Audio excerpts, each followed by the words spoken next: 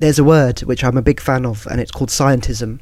And it's a belief that if you've got a good formula and a number, you've got the answer every time. Working in this industry, I've learned the hard way, having been a guy who loves building a complicated formula as much as the next guy, that doesn't mean anything as to its predictive power.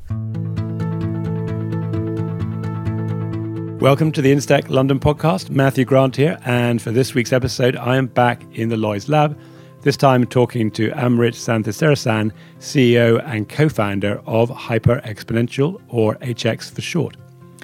Amrit is an actuary and founded HX after years of frustration of not being able to find a decent platform for his own actuarial models. He launched HX with his former employer as his first client, and today the company is generating revenue. He's another member of the Lloyds Lab in cohort 3.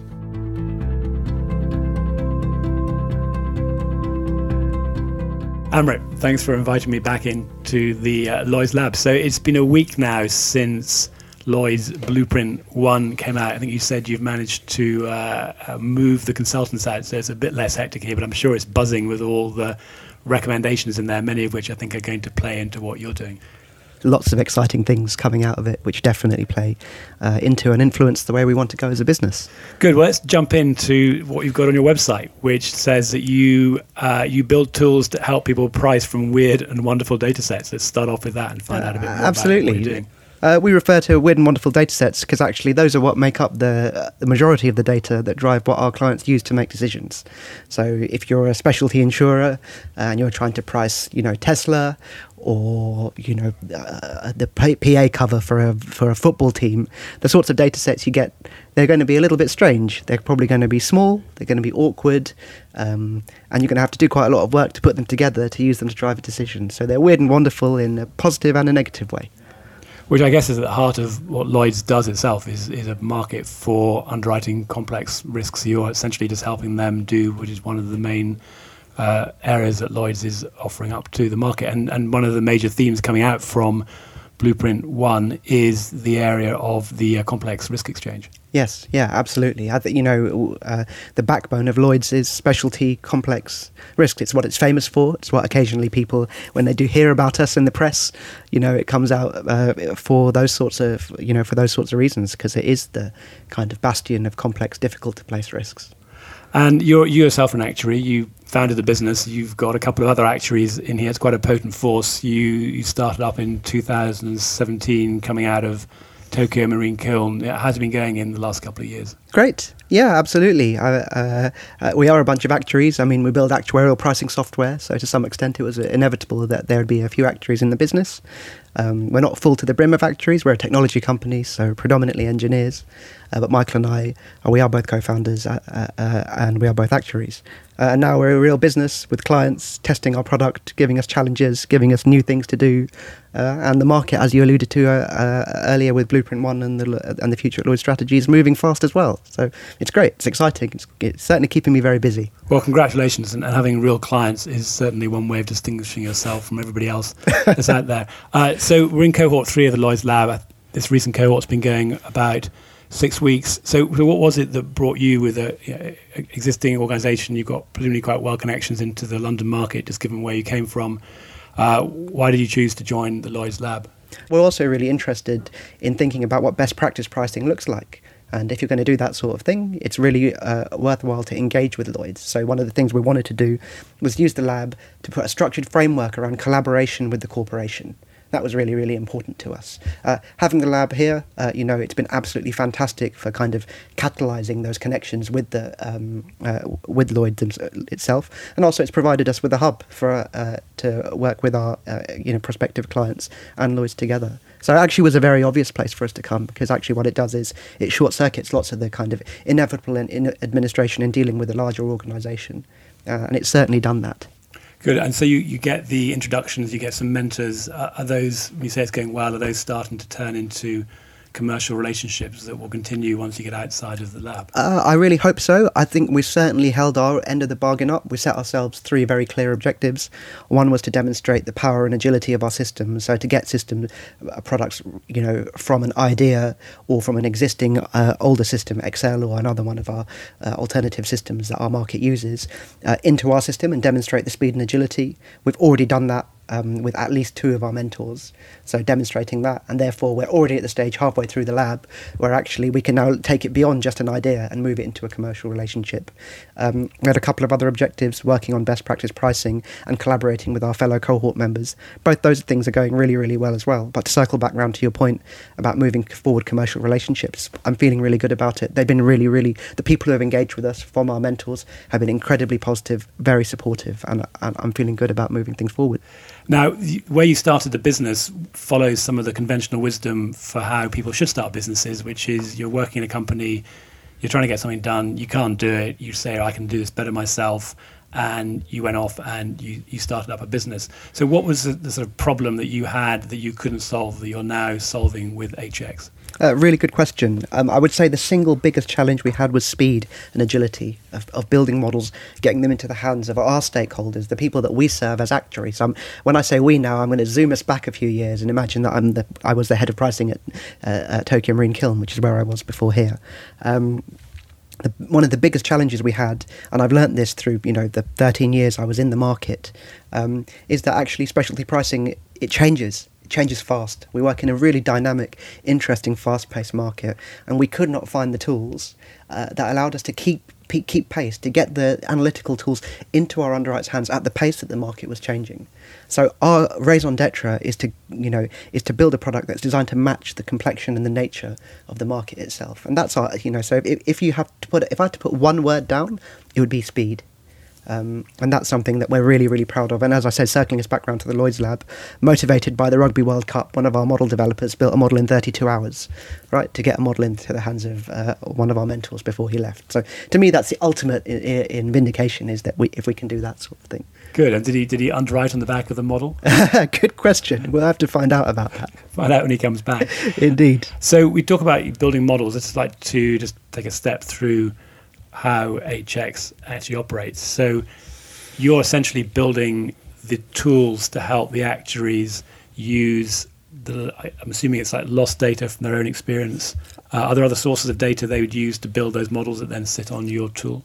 Absolutely. So the way we see this is that we want to be a platform, an end-to-end platform for our actuaries, the actuaries in our clients' companies, to build models, to deploy them through to underwriters, so underwriters can use them to capture data and to generate insights, and then to handle all of the other bits in between. So in terms of answering your question about where the models come from, they're our clients' models. They either existing models that they've got in spreadsheets or alternative platforms.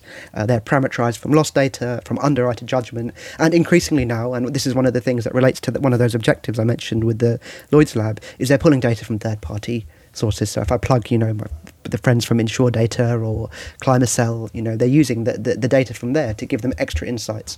The way we see our tool is to help pull data from all sorts of sources: historical data, modern API-centric feeds, underwriter judgment, put them into a big pot and get them out there to use and to test very, very quickly. So it's the full gamut of data sources. Right, and I suspect that's a two-stage process, is it? So when your clients, presumably the actuaries and your clients, so who your typical users would be, they would find the data either from their own losses or from third parties or a combination of both.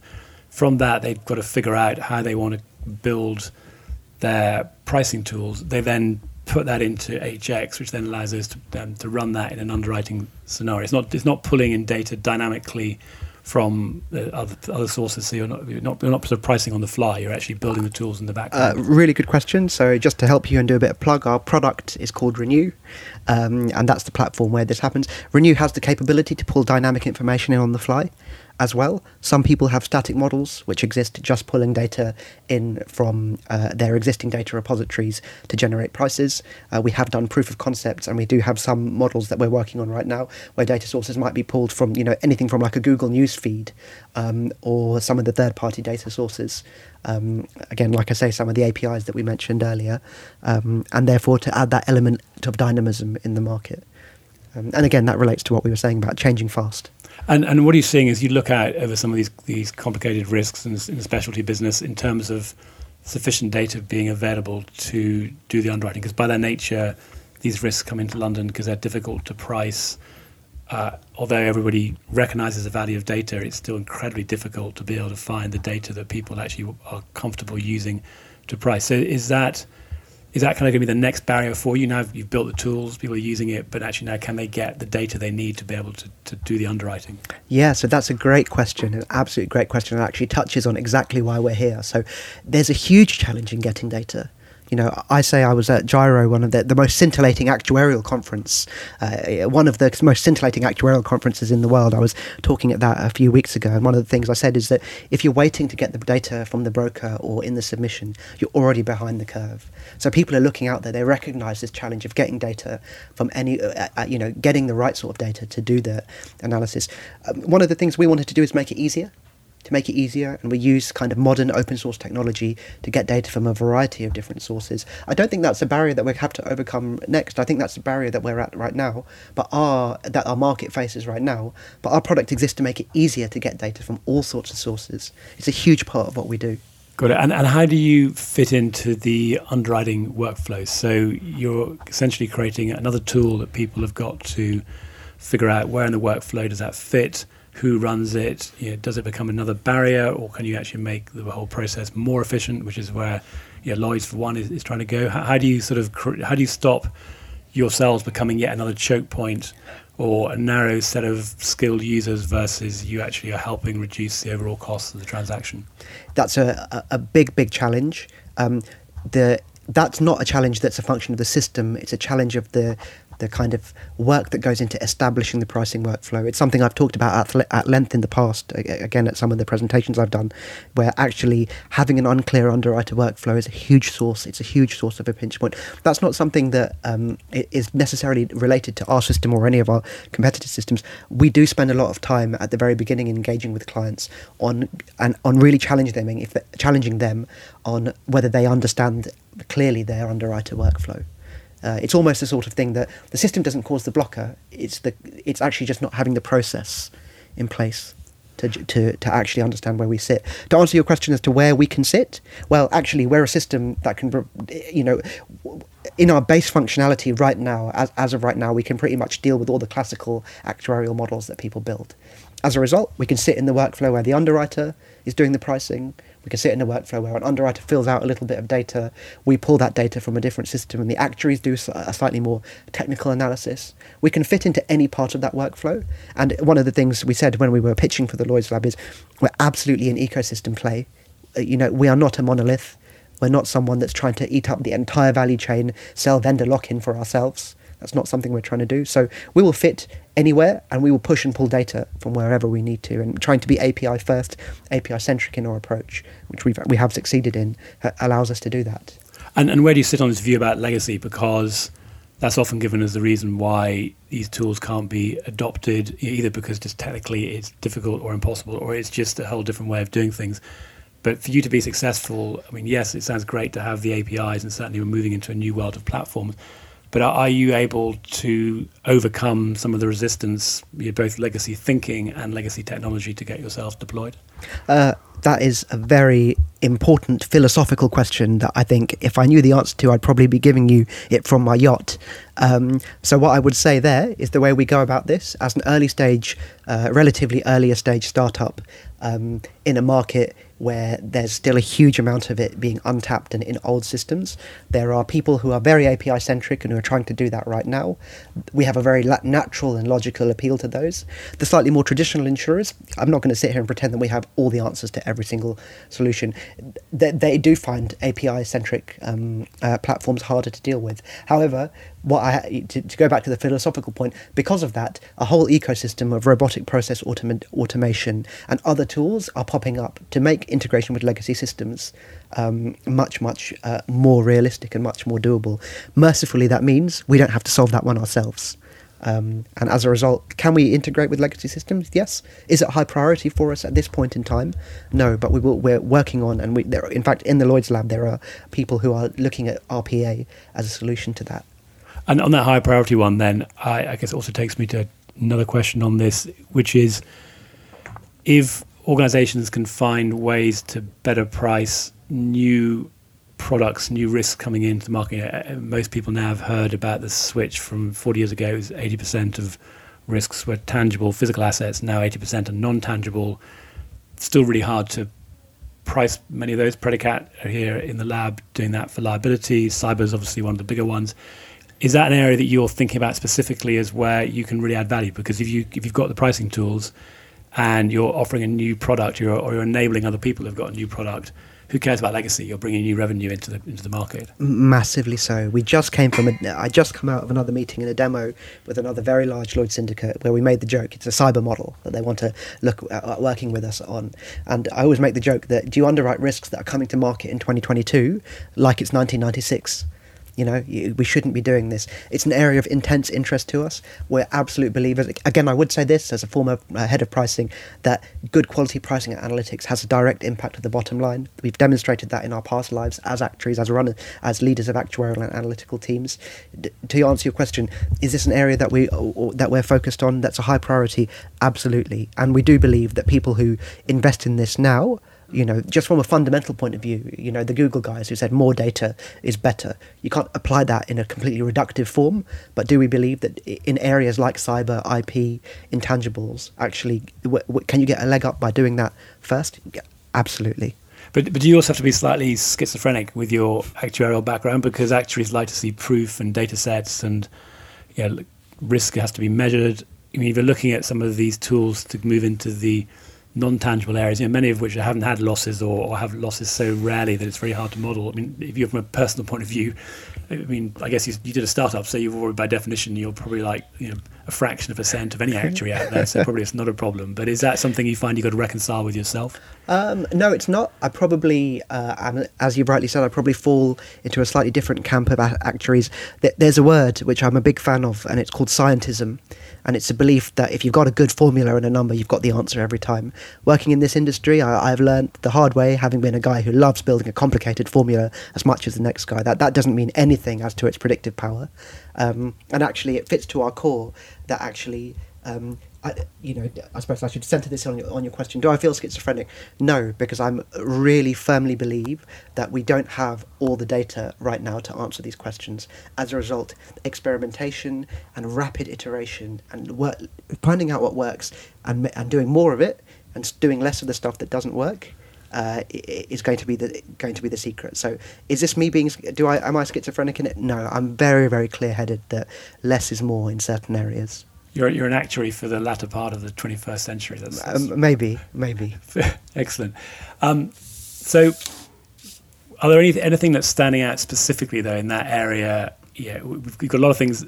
I suppose the risk building what you're building it's a wonderful tool, but can people really focus specifically on what they can use it for? So, of all the people you're talking to, or maybe actually you've got clients paying you money, are there anything specifically that stands out as where people are starting to use you that you can talk about? Completely. The biggest areas that we're being used for are where people need to do that. I'm going to sound like a broken record, but that's okay because I think the record's got a good song. Is where people need to build things quickly. So we're working with one of our clients. They've got big challenges to get up and running, get models out to systems really, really quickly. And that's where we really can stick head and shoulders above our competitors. Things that typically take tens to hundreds of days to get built. In a system like ours, we can do much more quickly. I am an actuary, so I'm really loath to give performance differences because it'll be a small subset of samples. But that's a big area. In terms of product lines, we're agnostic. We're being used or being on anything from classical liability models through equine, through energy, through to some of the more esoteric. We've got a project down the line to work on an IP model that's coming through. In terms of that side, no. The characteristics are people who want to pull data from lots of sources and they want to make changes and developments really quickly. Yeah, that comment about speed we're hearing again and again and again. And I think the mantra for insurance is not fail fast, is actually succeed fast. And yeah, you're part of that. And so it's interesting. You're saying that the data itself is, or the models themselves are less critical. It's actually people that want to deploy it and they don't want to get bogged down in friendly old spreadsheets. Massively so. One of our mantras is let HX pull the technology risk away and let you focus on the insurance risk. That's what insurance companies set up. I learned this having been a software engineer at university. That was one of my main reasons I ended up with the engineeritis, they call it, the delusion that I'll do this, I've got this, I can build the system, which is wonderful because now we have done it. Actually, it turned out it wasn't so much of a delusion. But I think one of the key things is absolutely focus on succeeding fast and getting something out there. And the insurance industry loves acronyms. We talk about 3-letter acronyms. There are some 4-letter acronyms out there. You were talking to me earlier, and you've got a 5-letter acronym. I have. Yes, practical effective pricing in specialty insurance. So I seeded this one out there at Gyro in Edinburgh a few weeks ago. Absolutely, it's something that I've always been very passionate about, is building useful, impactful pricing models. I started off with practical, impactful pricing models, pricing, but Pipsy didn't have quite the same ring to it. It's something that we're working on. I'm going to be doing a presentation at the Lloyd's Lab, doing the same presentation I did a few weeks ago to get it out to the market more broadly. We're seeing actuaries and data science and analytics teams becoming much more results focused than they have been done in the past. It used to be much more, my former boss uses the phrase, the yellow cell in the spreadsheet that gave the answer. Right? It used to be about that, whereas now it's actually, how are you making your business better? We're expense constrained, we're under huge time pressure, people are saying do more with your data, and that's what Pepsi is about. Brilliant. Well, I'm sure people will remember at least the acronym name, even if they can't actually take it all to bits and repeat it. So what's next after the lab for you? A really good question. I don't want to say it's back to normal business, because actually the lab's been a fantastic catalyst for us. I think pushing further on helping the market or working with the market to on Pepsi to move things forward in that side of things, growing our business, working on sales. One of the wonderful things about the market we work in is actually with our existing clients, there's huge frontiers of unexplored territory. But ultimately it's clients, product, delivery. Yeah, absolutely. And we've got a lot of innovation and experimentation that we want to do over the next year. HX has evolved a lot. We're absolutely very, very client focused, and they've got some fantastic ideas. And that's actually the bit that really gets us out of bed, is helping them do new things. And so you've got a lot going on, but you've also been good enough to come along and see us at an evening at Instead London for our events. So I'm coming for years. So, well, yeah, thank you. And so what is it that brings you or keeps bringing you back to what we're doing? Lots of things. I think one thing I've learned, having worked in technology for the last couple of years in a dedicated fashion, the power of community is something that's tremendously valuable.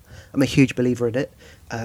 We went originally to your events a little bit, somewhat speculatively, while HX was a twinkle in my eye, looking at what other guys were doing. It was hugely valuable for us, and inspiring actually, to see the other guys' success and the tribulations that they go through, but what it means for them. So originally it was a little bit of inspiration. Over the last couple of years, it's been a little bit more about getting on top of the market, understanding a little bit more about what the market is doing. And in the future, I think it's probably even more about engaging. Maybe you might see me up talking at 150 miles an hour on stage at some point. So maybe we're working our way from the back through to the front. I'm not sure. We're definitely going to get you on stage. The challenge is to get 30 minutes of conversation into 6 minutes on stage. But yes, you've got a lot of great things to talk about. Thanks. Good. Well, I mean, that was really, really helpful. If anybody wants to find out more about you, how do they find you? Loads and loads of different ways. LinkedIn is the natural place in the modern social media ecosystem. You can go to our website, if you can spell it, hyperexponential.com. You can reach out through the Lloyd's Lab. You can find us on Twitter. You can find us, in loads and loads of places. So lots and lots of different ways. And I'm always I'm very regularly in the market and in the lab. You can find me in a coffee shop in the square mile radius, not that difficultly. Good. Well, no excuses then for not finding it. And actually, just talking about the benefit of London, I just had a conversation earlier on with somebody who'd been at Vegas, and I said, the thing about London, it's like Vegas every day. You've got 7,000 people or more all doing things in technology, all within about 10 minutes reach of each other, and it's a great benefit we have. It's that community, as you say. It's talking about technology, and increasingly it's speed and prove you can do it. Absolutely. Innovation is about delivery. Otherwise, they're just ideas. Really, exactly doing it. It's really, really true. Good. Amrit, I'll let you get back to all the things you've got to do. Good luck at the end of this cohort when you've got your final presentation, and we look forward to catching up soon. Thanks for having me. I really enjoyed it.